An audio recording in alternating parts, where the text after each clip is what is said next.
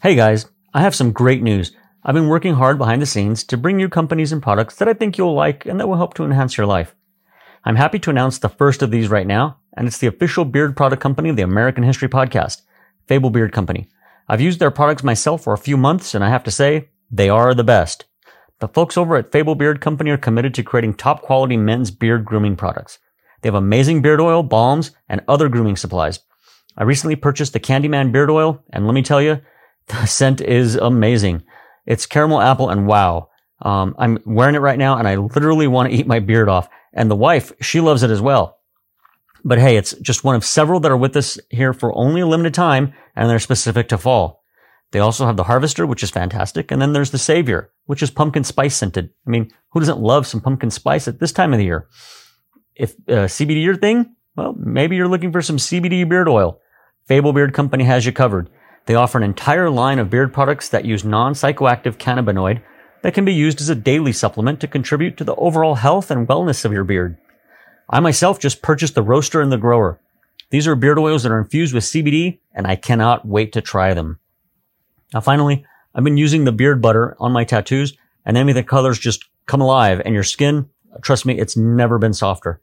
Remember, the holiday season is just around the corner, so head on over to fablebeardcompany.com and get some great gifts for the bearded men in your family. Check out their entire line of products. And when you check out, be sure that you use the coupon code Sean15 and get 15% off your total order. All right, on with the show. The American History Podcast, Season 3, Episode 18, The Imperial Moment, Part 3.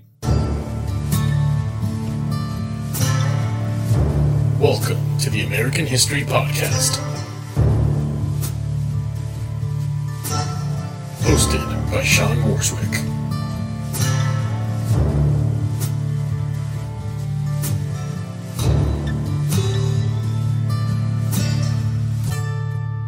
All right, welcome back to the show. Before we get started, let me invite you to check out the website.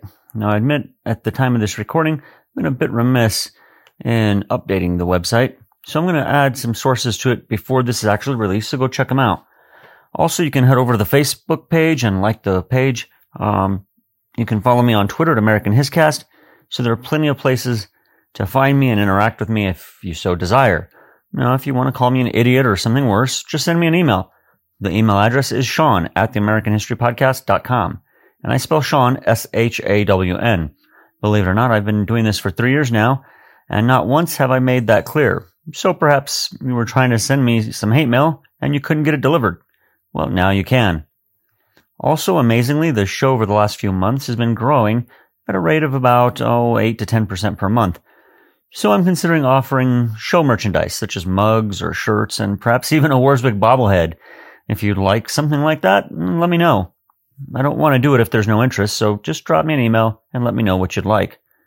And I would be remiss if I didn't remind you that if you want to support the show, there are several ways to do so. First, and this one costs you nothing, next time you shop on Amazon, go to the website, AmericanHistoryPodcast.com. From there, click on Resources and click one of those sources. Now, you don't have to buy the actual book, but as long as you enter Amazon via that link, we'll get a few pennies from Amazon and you get your products. So it's a win-win. And of course, we have our Patreon group. Now, for just a few dollars a month, you can support the show and get some goodies. For $3 or at the $3 level, you get access to the bonus show, 1983, the year the world almost ended. At $5 a month, you get a bonus episode once a year minimum and the bonus series, 1983. Now, amazingly, we recently had 2 new members join up at the general level, which is $10 a month. Those 2 amazing people are Andres Carrillo and Anthony Farnan. So thank you 2 very much. I'm humbled that you believe in what we're doing enough to support us at that level. Seriously, thank you again. All right, so it's time. This week, the song of the week is Hello Frisco, performed by Oliver Klein. And I'll see you on the other side.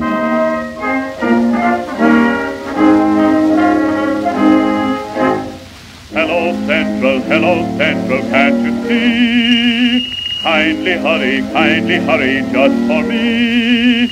Please do get me San Francisco. Someone's waiting all alone. her name, she's at the Golden Gate. Central, it's a shame for her to have to wait. Please, long distance, do connect me. Get her on the telephone. Hello, Frisco, hello. Hello, New York, hello. I love you only.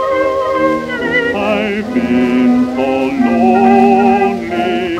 I'm glad that you're not so far away. Tell me, have you been through? Okay, the first thing I want to talk about today is the open door policy in China. This is when foreign powers in China wanted access to the huge Chinese market and the chance to convert the Chinese to Christianity. Now, this is going to be an especially important time in Chinese history, one that affects the world today, especially when it comes to how China interacts with other powers. Now, while we in the West don't think about this too often, if we do at all, I can assure you the leadership in China remember this very well. Anyway, by the late 19th century, Japan, along with the European imperial powers, and that includes Russia, had carved much of China up into separate spheres of influence. I should mention that Russia outright took territory, including the region that is now host to the city of Vladivostok in the Russian Far East. Within each sphere, one nation held economic dominance. Now, the United States became involved in China as early as the 1840s. Seeing the signing of the Treaty of Nanking, which ended the First Opium War, they were worried what this opening of Chinese ports to foreign trade might mean for American trade in the Pacific. President John Tyler sent a mission to China, led by Caleb Cushing, with the goal of impressing the court and obtaining favorable trade rights. Eventually, the result was the Treaty of Whangia, signed in 1844. Now, the United States received most favored nation status, as well as extraterritoriality. This latter point meant that any legal cases which involved American citizens inside China would be tried by Western judges rather than Chinese judges. So in the next decade, having signed several trade deals with China, commerce quickly grew between the two nations and missionaries were active throughout China. Now, by the summer of 1899, the United States had several decades of experience in China. It was at this time that Secretary of State John Hay issued the open door note. Now, just a side note, due to China's geographic distance from the U.S., the Americans feared they might lose access to China if it did not act quickly. So, the note urged all of the great powers to agree that in their spheres of influence, they would respect certain Chinese rights and the ideal of fair economic competition. This was the so-called open door. It gained wide acceptance in the United States. However, in reality, it was a weak policy and it didn't gain international acceptance. In the next year, the Boxer Rebellion broke out. Now, the official name of the group was not Boxers. It was the Righteous and Harmonious Fists.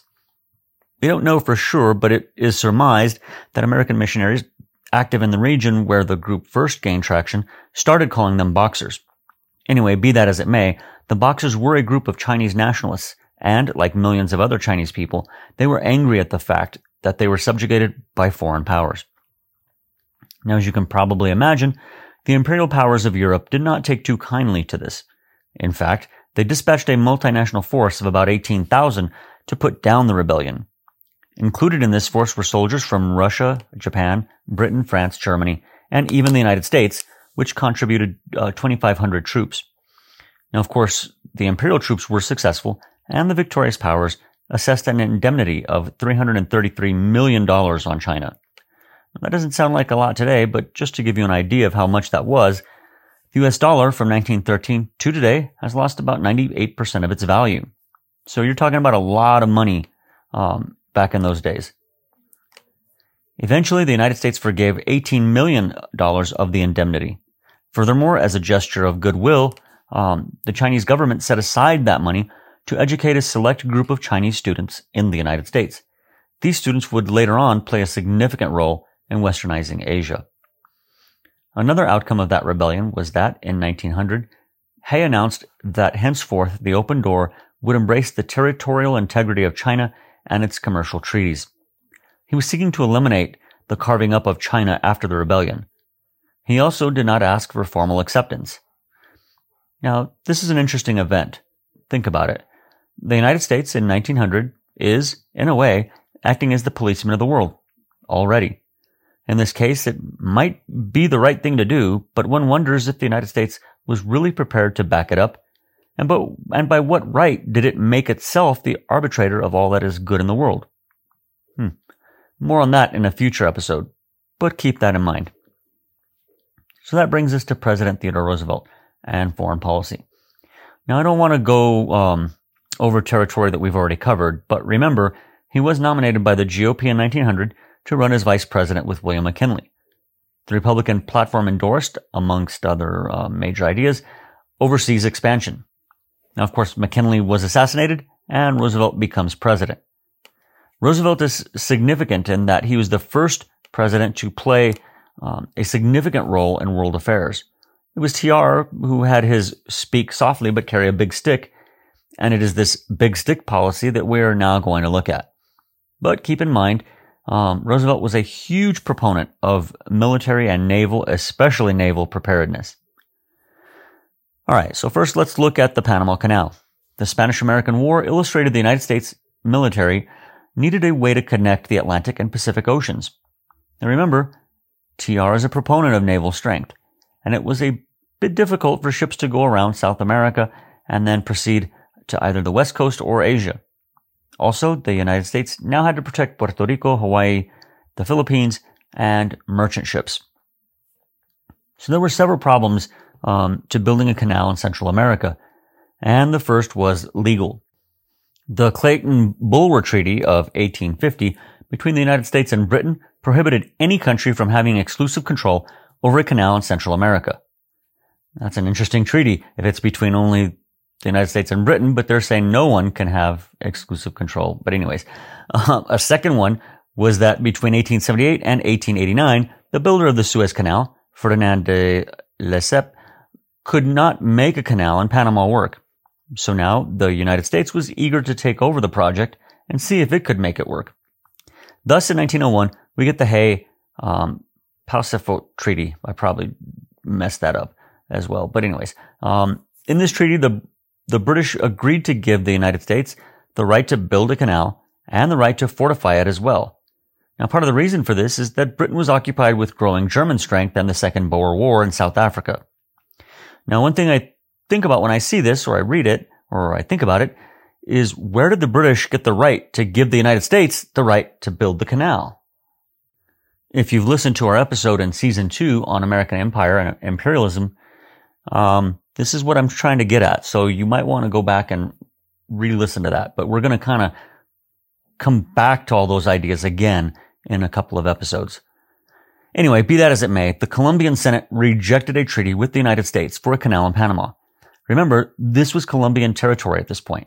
The Colombians, for their part, viewed the growing American power and motives in the area with suspicions. It's probably a good idea considering the history of the United States in that part of the world, but I digress. If you know anything about TR, you know he wasn't a man who gave up easily. This is where we get the idea of gunboat diplomacy. The French representative, Philippe Banau-Varilla, worked with Panamanian revolutionaries to raise a tiny army and win independence from Colombia. The United States sent naval forces into the area, and they did not allow Colombian troops to cross the isthmus, and so the revolutionaries were victorious. Thus, on November 6, 1903, President Roosevelt officially recognized Panama. As you can probably imagine, Roosevelt's role in Panama became controversial. At first, Americans saw his role in the revolution as legitimate. However, TR, not one to shy away from taking credit, in 1911 claimed, quote, "I took the canal," end quote. Now, this statement sparked a wave of controversy. The United States then suffered diplomatic fallout as it had violated the spirit of its own Monroe Doctrine by tearing Panama loose from Colombia.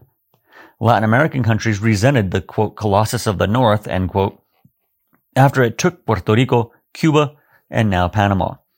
In the end, the Panama Canal was completed in 1914. Are you a fan of the show and you're looking to take your learning to the next level? Well, Next Level American History Podcast is Liberty Classroom, This is a fantastic site for parents who have kids and want to enhance their learning, or for adults who are lifelong learners like myself. Go to theamericanhistorypodcast.com. On the right side, you will see a linked photo or an ad for Liberty Classroom. Click on that bad boy, and you're ready to join. You'll find courses on American history, but also on Latin American history, economics, logic, and many other subjects. All of them are taught by fantastic teachers and professors whom I trust. People like Tom Woods, graduate of Harvard and Columbia Universities, Bradley Berzer, Robert Murphy, Brian McClanahan, Jeffrey Herbener, and many other fantastic scholars. Seriously, this is an amazing site. If you're looking for a way to learn the things they didn't teach you in high school, unless you had me as a teacher, of course, then this is the place for you. Finally, if you click on that link, the American History Podcast gets a kickback. So it's a great way to support the show, and it costs you, the listener, absolutely nothing.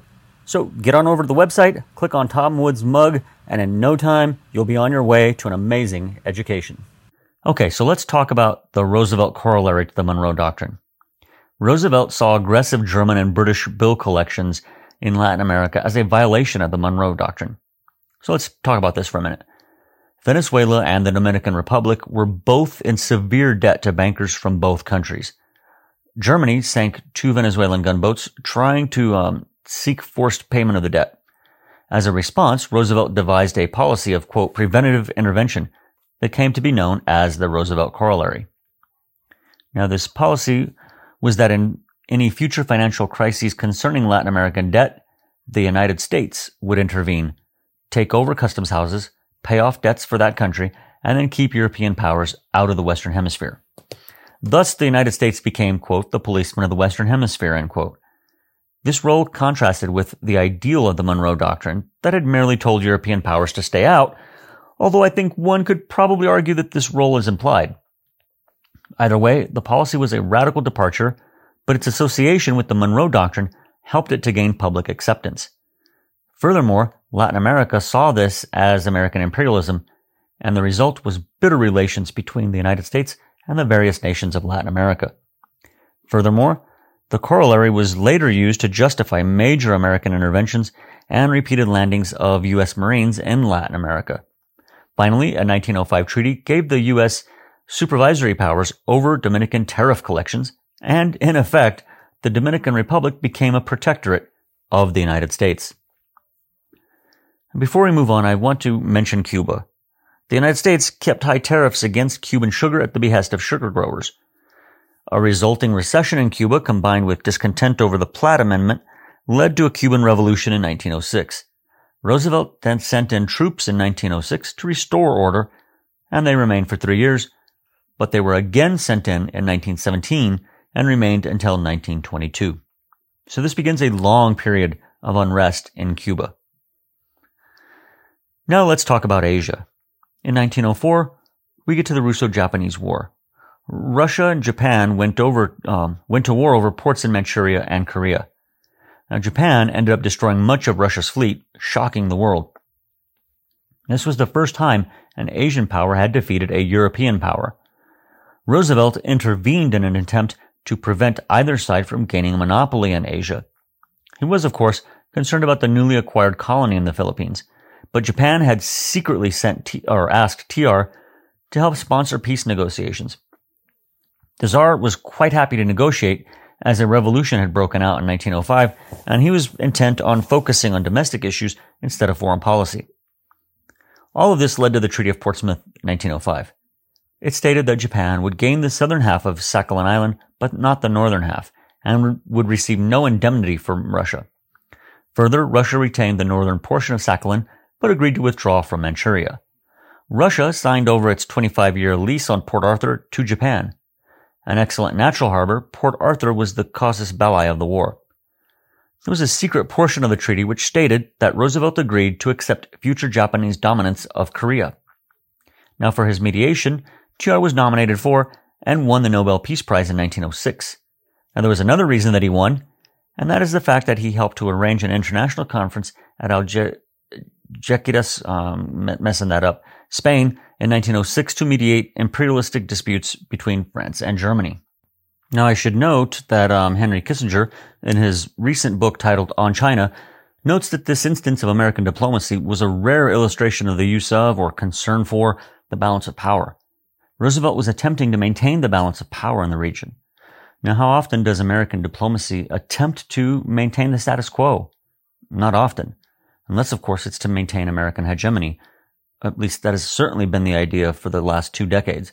If you don't believe me, listen to George W. Bush's second inaugural address and his speech at West Point in 2002. Now, there were some negative results that came out of all of this. First, U.S.-Russian relations suffered as Russia believed TR's treaty robbed them of an eventual military victory over Japan. This might have been wishful thinking on the part of the Russians, but they really did believe they would have eventually won. Moreover, there were savage massacres of Russian Jews due to pogroms, and these drew protests from the American government. A second negative result, Japan felt that it was robbed of its indemnity and blamed the United States. All of this is kind of the start of a naval arms race between the United States and Japan in Asia. That was the result of mutual distrust between the two countries. So you could say that the 20th century, the U.S.-Russian rivalry and the seeds for World War II are really planted as early as the Russo-Japanese War. All right, so let's look for a minute or two at Japan and the United States. Between 1907 and 1909, TR sent the Great White Fleet on a highly visible tour around the world. The hulls of the 16 battleships were painted white, signifying peace. And although the tour was friendly, it was meant to send a message to Japan and the European powers that the U.S. Navy was a formidable force to be reckoned with. The president regarded the tour as his most important contribution to peace. Now, I should mention something at this point. In the late 19th and early 20th century, one of the most influential thinkers was Alfred Thayer Mahan. Now, I've mentioned him before, specifically in episode 3.16, but I want to mention him again. He really was a major influence on not just TR, but on the Japanese and Germans and many other nations. As a matter of fact, Kaiser Wilhelm ordered his naval officers to read Mahan. As I mentioned, he even affected the Japanese. His book, Influence of Sea Power Upon History, was translated into Japanese and used as a textbook by the Imperial Japanese Navy. So what did Mahan argue? His thesis was that the greatness of a nation was linked to its association with the sea. Further, he argued that the best defense is a good offense. Finally, the command of the sea and naval supremacy was paramount. Thus, one needed to destroy or neutralize enemy ships through the use of capital ships. This would, in the end, be the logic behind the building of what the British termed dreadnoughts and the U.S. Navy referred to as battleships. Now, I don't want to get too deep into this, but it's going to be something that we will discuss in depth in Season 4, so just keep it in mind. In the end, the United States and Japan came to 2 agreements. The first, the Root-Takahira Agreement of 1908, said that both would respect each other's territorial possessions in the Pacific and uphold the open door policy. The second one, the Lansing-Ishii Agreement of 1917, aimed to reduce German influence in and around China in World War I, and it was an agreement in which the United States acknowledged Japan's special interests in China through the open door policy. But as you can probably see, the Japanese and Americans are on a collision course in the Pacific. Okay, so that's all for today. I thank you very much for listening, and until next time, good day.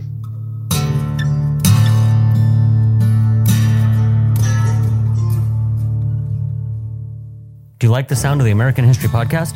My audio production is provided by the Mad Octopus. Check them out over at madoctopusmedia.com.